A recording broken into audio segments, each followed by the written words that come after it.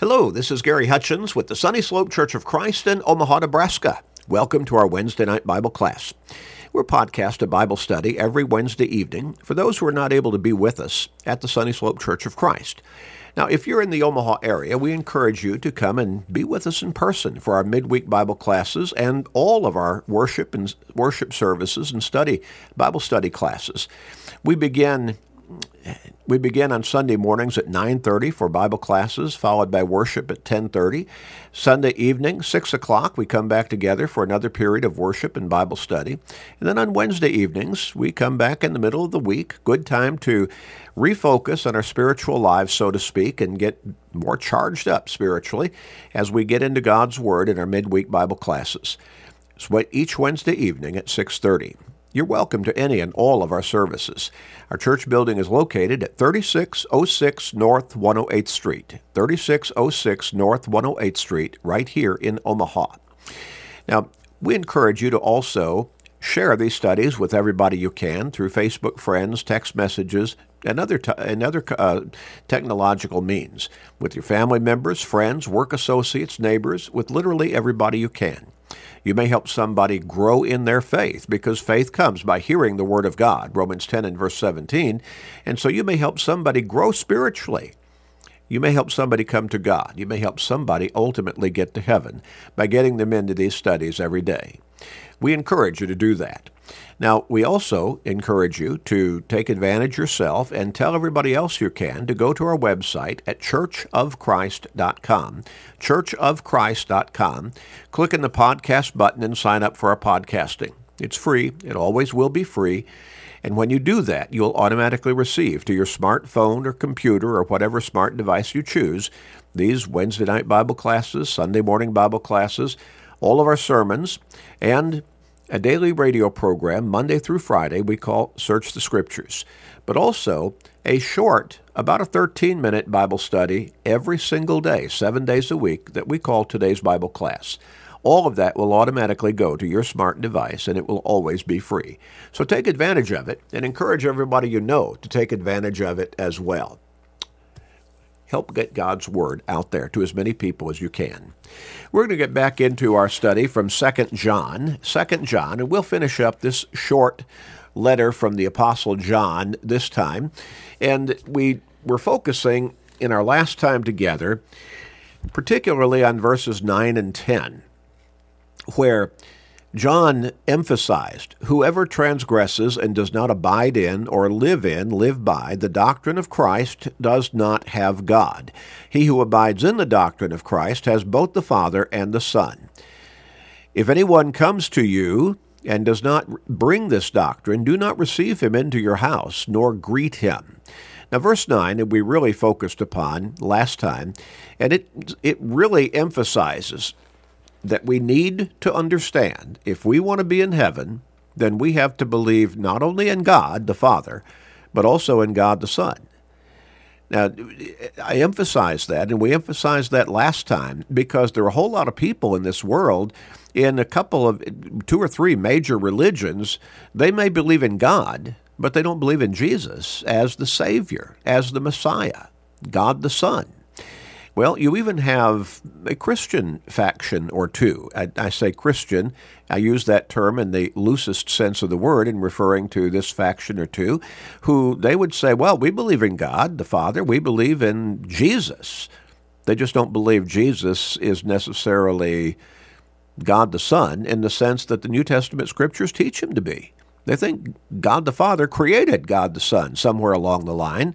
And so he is not really up there on the same level as we would refer to as God is. Now that's, again, we might even say that's blasphemy from at least one perspective, because they're not believing in Jesus, the Christ, as being eternal, as being part of the Godhead in the ultimate sense of the understanding. When you read such texts as John chapter 1, verses 1 through 4 or 5, you understand Jesus, God the Son, was there in the beginning with God the Father and God the Holy Spirit. He took part in all of the creation process. You read that again in one of Paul's letters, emphasized. You see numerous texts of Scripture through the New Testament Scriptures that compare God the Father and God the Son by using the same frames of reference for both of them over and over and over again. So to say that somehow God the Son is not on a par with God the Father, you better go back to the drawing board. Get back into God's Word. Stop reading extra books written by man and just read what the Scriptures say. So John says, whoever transgresses and does not abide in the doctrine of Christ does not have God. We need to understand who Jesus is. He is God the Son. He is just as eternal as is God the Father and God the Spirit. Now, John uses the term Antichrist a number of times in 1 John, and he talks about how, Antichrist had already come in his day.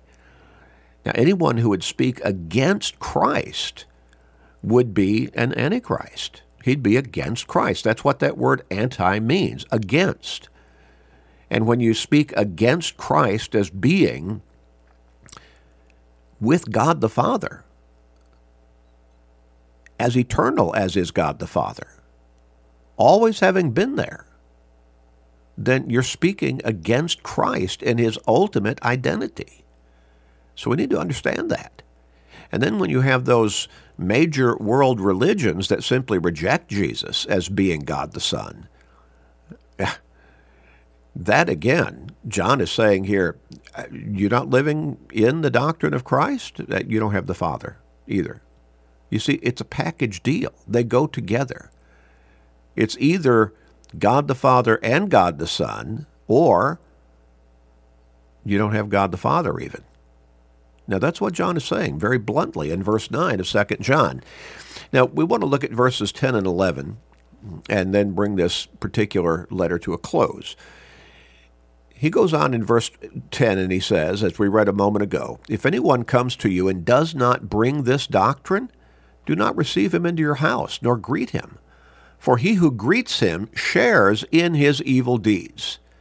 Now, this verses 10 and 11 are just as strong by way of emphasis that we must believe in Christ and Jesus, in God the Son, as thoroughly and completely as we believe in God the Father and God the Spirit. They're just as emphatic in emphasizing we must believe the totality of God. And that is God the Father, God the Son, and God the Spirit. And if we don't, then we're not walking with God. Now, that's really tough for a lot of people to accept, but it is the fact of the matter. We must believe totally in God. And that means God the Father, God the Son, God the Spirit, God the Holy Spirit. And so John goes on after emphasizing that if you don't live in the doctrine of Christ or live by the doctrine of Christ, if you don't believe in Christ fully, in all of the identity and the fullness with which the New Testament Scriptures identifies him, then you don't have God in your life. You might say, I believe in God. Don't tell me I don't have God. Hey, John wrote inspired Scripture. This is God's Word. So you take it up with God. But verses 10 and 11 are just as emphatic. If anyone comes to you and does not bring this doctrine, somebody comes to you and starts saying, well, you need to understand that Jesus Christ was not always there. He's not really on a par with God the Father. God the Father created him somewhere back before humanity. We don't know just when, but somewhere back there in pre-eternity. He was not always there. Well, then John says, if somebody comes bringing this doctrine to you, this teaching, don't listen to him.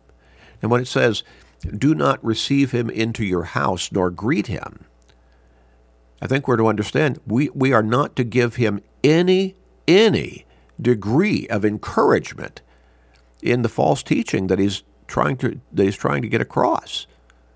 Now, he may be teaching some truth, but he's ruining that aspect of the truth that he's teaching by teaching falsehood about our Savior, about the Messiah. John says, don't give him any room to bring that kind of false message to you. Don't become tainted by it. Don't even give him the respect of listening to him that maybe it might be true. No, it's not true. John says don't receive him into your house. If you understand that from the strictest, or in the strictest sense, he might be saying to the point that don't even listen to him in that false teaching. And then he says, he who greets him, you give him any encouragement whatsoever in his position of false belief and teaching, he says you're sharing in his evil deeds. The scriptures are emphatic repeatedly. And when we look at all of the different verses of Scripture that address the importance, the emphasis of truth, then we need to understand that believing the truth of the Scriptures, getting it right, is critical to our relationship with God and ultimately to our eternal life, our salvation, our redemption. I want us to look at just some verses of Scripture that emphasize this today. If we turn to 1 Timothy chapter 1, 1 Timothy chapter 1, and we look at verse 10, 1 Timothy 1 and verse 10, the Apostle Paul wrote this along this line. Notice, well, let's go back to verse 9 to start with. Knowing this, that the law is not made for a righteous person, but for the lawless and insubordinate, for the ungodly and for sinners, for the unholy and profane, for murderers of fathers and murderers of mothers, for manslayers, for fornicators, for sodomites, for kidnappers, for liars, for perjurers. And note this, and if there is any other thing that is contrary to sound doctrine, according to the glorious gospel of the blessed God, which was committed to my trust. You see, we'd quickly say, well, sure, the Scriptures are written to teach against fornication and adultery and murder and on and on and on, theft and everything.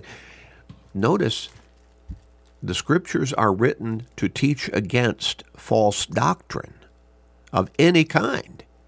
If there is any other thing that is contrary or that is opposed to or that contradicts sound doctrine or true doctrine, according to the glorious gospel of the blessed God, which was committed to my trust. You see, it makes a difference what we believe and what we teach and what we practice. A whole lot of people, they just, to a great extent, their Christianity, and I use that in the loose sense of the term, is a feel-good religion. It's what makes me feel good. Well, they say, I believe in God. I believe in Jesus. Well, that makes them feel good. But when it comes to focusing on the doctrinal teachings that God has laid out for us in His Word through the various inspired writers that He guided to write what they wrote, so it would be His true Word, 2 Timothy 3 and verse 16, well, then they don't really want to get into that kind of depth of understanding and commitment and application. They just want a feel-good religion. Makes them feel good in the way they're living their life. They don't want to really have to live with too much commitment of time and energy and focus of their life. They just want to believe that I believe in God, I believe in Jesus, that's good enough. In fact, a whole lot of those kinds of feel-good Christians, they really don't even darken the doors of a church building much. Some of them might even say, no, I never go. I don't need to go to church. I believe in God. I've got a good relationship with God. Well, how did you get a good relationship with God if you're not worshiping God with the church that God sent his Son to establish on this earth for that very purpose, and for the purpose of reaching out, teaching the gospel message of salvation through Jesus Christ? How did you get that good relationship with God that you think you have? We need to understand, again, truth is truth. What did Jesus say in John chapter 8 and verse 32? You shall know the truth, and the truth shall make you free. In verse 31 of that same 8th chapter of John, he said, if you live by my teachings, by my word, if you abide in my word, then you are my disciples indeed. What is a disciple? A follower, a true follower. We cannot be a true follower of God or a true follower of Christ without living by the teachings of God's word, the teachings of Jesus. And so John says again in 2 John verse 10, if anyone comes to you and does not bring this doctrine, if he's bringing some other false doctrine, don't receive him into your house. Don't give him any room or space or any way of encouraging him in his false teaching. Don't. We come to 2 Timothy chapter 4. 2 Timothy chapter 4. And here again, the Apostle Paul goes on, and notice what he says. 2 Timothy chapter 4, and he is really prophesying in this particular text of Scripture about what was coming. And let me tell you, it's already come. He says, I charge you, beginning with verse 1, I charge you therefore before God and the Lord Jesus Christ, who will judge the living and the dead at his appearing in his kingdom. Preach the word. What word? God's word, obviously. Be ready in season and out of season. Convince, rebuke, exhort with all long-suffering and teaching. For the time will come when they will not endure sound doctrine, but according to their own desires, because they have itching ears, they will heap up for themselves teachers, and they will turn their ears away from the truth and be turned aside to fables. Well, Paul's prophesying. He's predicting. He's foretelling what was coming down the road. And in the denominational world of Christianity, that's happened a long time ago. All kinds of contradictory teachings, false teachings, teachings that are not true to God's word, and yet you've got people through all those different denominations who think it's okay. Hey, we're good. We're Christians. Jesus said, I am the way, the truth, and the life. No one comes to the Father except through me. And again, he said in John 8 and verse 32, you shall know the truth, and the truth shall make you free. So it's important that we follow God, not just some way, but that we follow God his way. And his way is laid out for us in his word. Peter wrote in 1 Peter chapter 1, verse 22, since you have purified your souls in obeying the truth. He did not say in obeying something. He did not say you have purified your souls in feeling real good about your spiritual life. He said you have purified your souls in obeying the truth through the Spirit in sincere love of the brethren, having been born again, not of corruptible seed, but incorruptible, through the word of God, which lives and abides forever. It makes a difference what we believe, what we teach, what we practice. And that's what John is bringing out here in a very focused way in 2 John verses 9, 10, and 11. We look also at Titus chapter 1. Titus chapter 1, and I want us to look at verse 9. Titus is another very short letter within the New Testament Scriptures. Only 3 chapters, and they're not very long. In verse 9 of chapter 1, the Apostle Paul wrote, writing to Titus, one of his co-workers, he says, holding fast the faithful word as he has been taught, that he may be able, by sound doctrine, both to exhort and convict those who contradict. And then in verse 1 of chapter 2 of Titus, he writes, but as for you, speak the things which are proper for sound doctrine. For sound doctrine. You see the emphasis over and over and over and over again throughout the New Testament scriptures, emphasizing the importance of making sure we are believing and teaching and practicing our faith in God, our Christianity, correctly, guided by the truth of God's Word. I want us to look also at Ephesians chapter 4. Ephesians chapter 4 and verse 14. And here once again, the Apostle Paul writing, and he writes that we should no longer be children, tossed to and fro and carried about by every wind of doctrine, by the trickery of men in the cunning craftiness of deceitful plotting. By every wind of doctrine? We've got a whole lot of different winds of doctrine out there in the denominational world, all being taught by people who claim to be teaching Christianity. But again, so much of it is contradictory to what the true teachings of God's Word really is. We look at 1 Timothy chapter 1 and verse 3. 1 Timothy chapter 1 and verse 3. And here Paul wrote, as I urged you when I went into Macedonia, remain in Ephesus, that you may charge some that they teach no other doctrine. No other doctrine. No other teaching other than what you have been taught, what I have taught you, what God's Word really is. In the 4th chapter of 1 Timothy, verse 16, take heed to yourself and to the doctrine, the teaching of Christianity, the teaching of Jesus Christ. Continue in them, for in doing this you will save both yourself and those who hear you.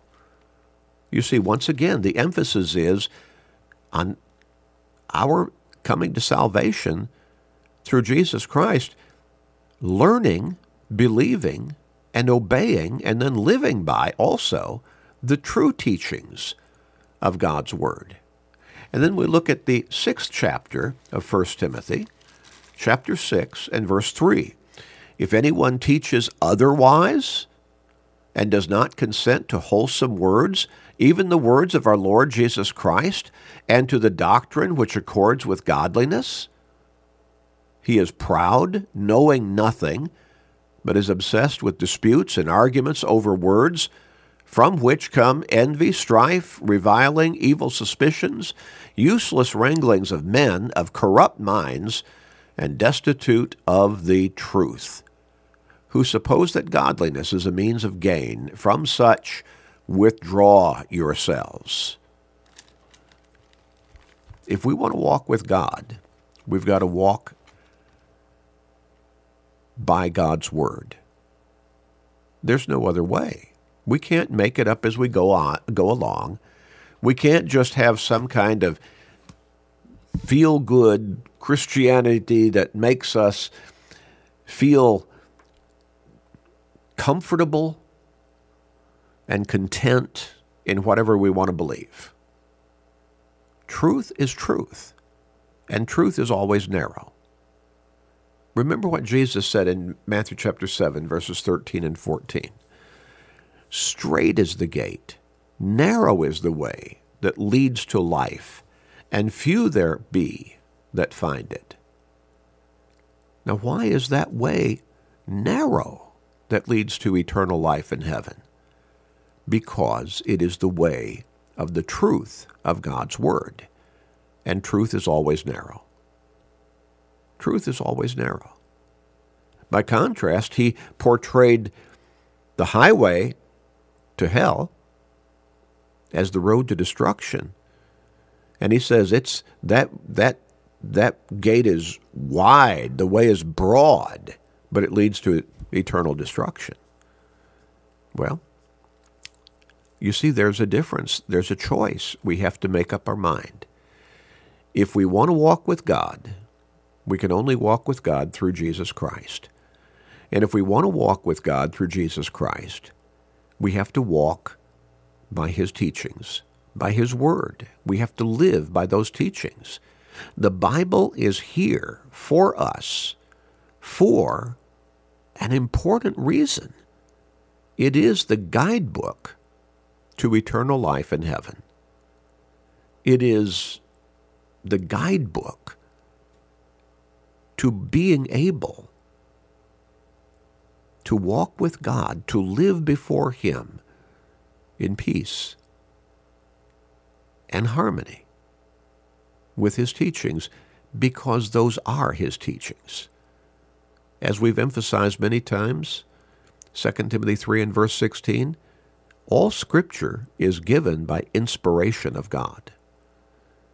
More literally, meaning all Scripture is God-breathed, God's very word. We can't take parts of it and reject other parts and still be walking with God faithfully. We can't believe certain portions of it and reject other portions of it and still be right with God. It is his word in totality. And we must believe it. We must obey it. We must live by it as our guidebook through life and ultimately to heaven. Well, we read the last couple of verses in 2 John. He says, having many things to write to you, I did not wish to do so with paper and ink, but I hope to come to you and speak face to face, that our joy may be full. The children of your elect sister greet you. Amen. We'll pick up with 3 John next time. Let's pray together. Father, thank you for your word to guide us in your will. Help us, Father, to respect you by respecting your word, to accept it in totality as your word, and to use it as the guidebook, the manual, the roadmap for our life. Help us, Father, in this, and help people all over the world. Please be merciful and gracious with us, Father, we pray. Please forgive us and hear our prayer. In Jesus' name, amen.